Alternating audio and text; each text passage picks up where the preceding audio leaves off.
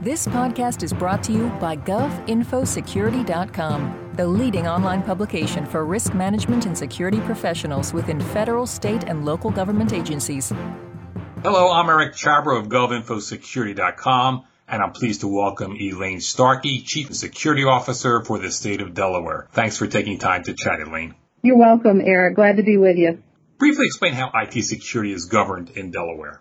My office is responsible for providing the governance structure for not only information security, but disaster recovery, business continuity, and our goal is to foster a climate of ownership and accountability over the information assets that we have here in the state of Delaware. My office is responsible for IT security in all three branches of government. That includes our education network as well. That is K through 12 in all of the public schools in Delaware. Is there any problem overseeing the judiciary and the legislative branch? Oh, no. We don't have those kind of problems here in Delaware. Yes, it always comes with a challenge. I mean, each branch of government has their own policies and procedures, and there's always a challenge of trying to come up with a single approach to all three branches. We have a fairly good collaboration among the three branches, so we've been successful. Just the fact that all three branches of government sit on the same network, our core network services are highly centralized in Delaware. That provides the foundation for a lot of other centralization as well. So we've had some good success in that area. Traditionally, a lot of responsibilities that other states may give to local governments, Delaware has absorbed basically because Delaware is a relatively small state. Delaware is small. Our nickname is the Small Wonder. We are also the first state, so we use both of those slogans a lot. We do like being first, and our smallness helps us in a lot of ways. There's a lot of collaboration between not only among state government agencies, but also with our local partners, whether it's county government or local government, and our federal partners to an extent too. We're able to get some things done quickly here in the state. You had mentioned that you're also responsible for disaster recovery and business continuity. How does that work? Being the central IT provider in the state, obviously the disaster recovery responsibility is somewhat of an obvious one. That does happen to be run out of my office. We run annual tests. We simulate some type of significant outage every year where our primary data centers are unavailable and we recover at an off-site, hot-site location. In addition to that, we also run the statewide COOP program, and COOP stands for Continuity of Operations. COOP and COG, sometimes it's referred to as COG in state government, continuity of government. And basically it's much more than just how are we going to recover systems, but how are we going to recover all of our critical business processes. And first of all, let's identify what they are and what are the most critical, and then determine where off-site work locations are going to be and where we're going to tell our employees to report to work if suddenly a building becomes unavailable, or suddenly a Cat 5 hurricane comes up the coast and we all have to relocate. The planning process and the exercise of our COOP plan is run not only for DTI, for my department, but for other departments, is run out of my office. When you talk about the disaster recovery, does it make a difference what kind of disaster it is, whether it's some kind of cyber attack or whether it's Category 5 hurricane or a pandemic?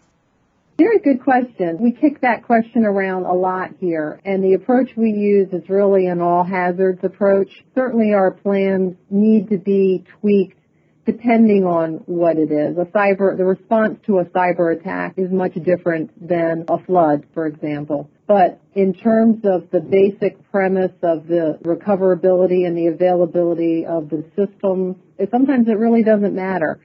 So we use an all-hazards approach here. That's consistent with what's being done at the Delaware Emergency and Management Agency and, quite frankly, at the federal level as well.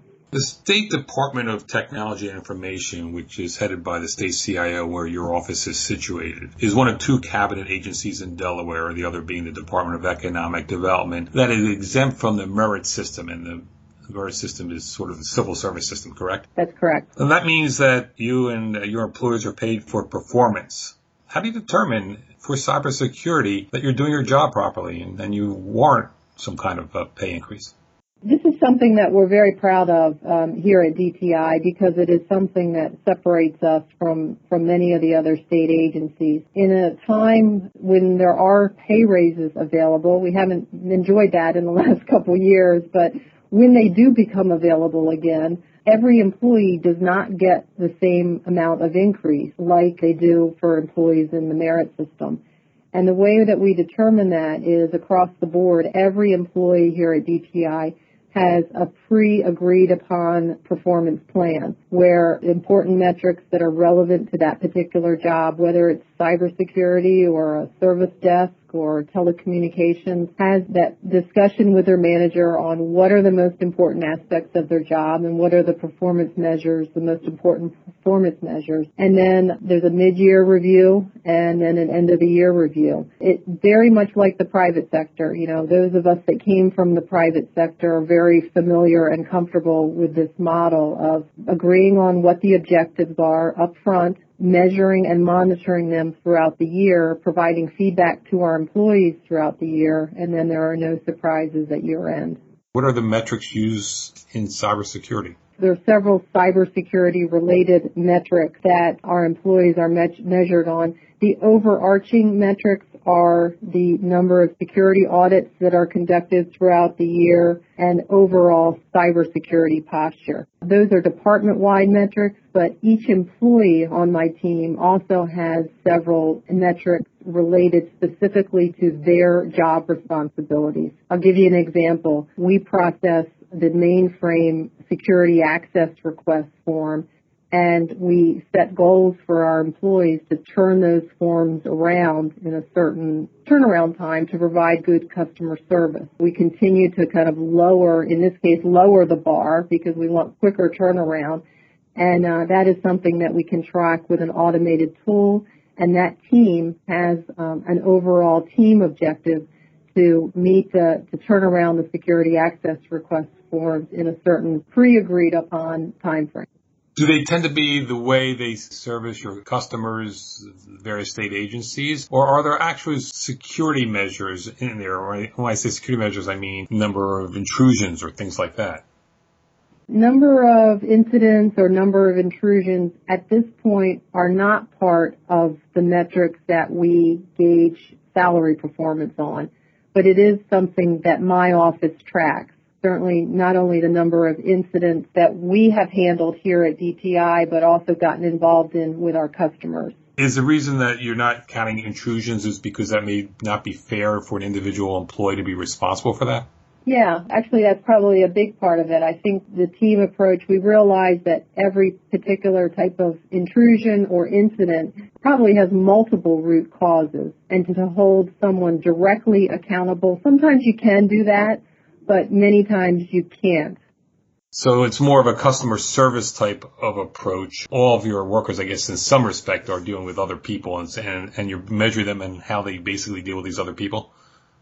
As an example of that, our customer service metrics, the survey results we get each year from our customers, that input is on every single employee's performance plan, that score. And we have goals that we set, and if we fall short, that is a collective team. Just not one person takes the hit. The whole team takes the hit.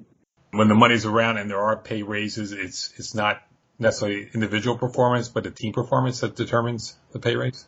It's a mix of both. On any given employee's performance plan, they will see not only performance measures that they are directly responsible for and can contribute to, but they will also see some team metrics as well, like customer satisfaction level. And why is this a better way in IT security to determine performance? Well, I can tell you why this was created in Delaware, and it started about 9 years ago when our new governor, Governor Minner, came in and wanted a kind of a top-to-bottom review of our IT, of the entire information technology posture of the state, and wanted to revamp it and improve it.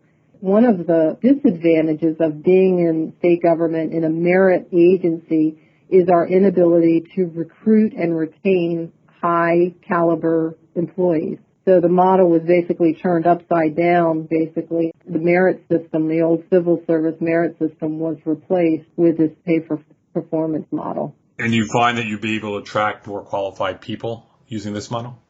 I do, yeah. It's been very successful. We can't compete necessarily with the private sector agencies in Washington and Baltimore, per se, and maybe nor should we really. But we have been very successful in recruiting a very high quality, high caliber team here at DTI. Thank you very much, Elayne. You're welcome, Eric.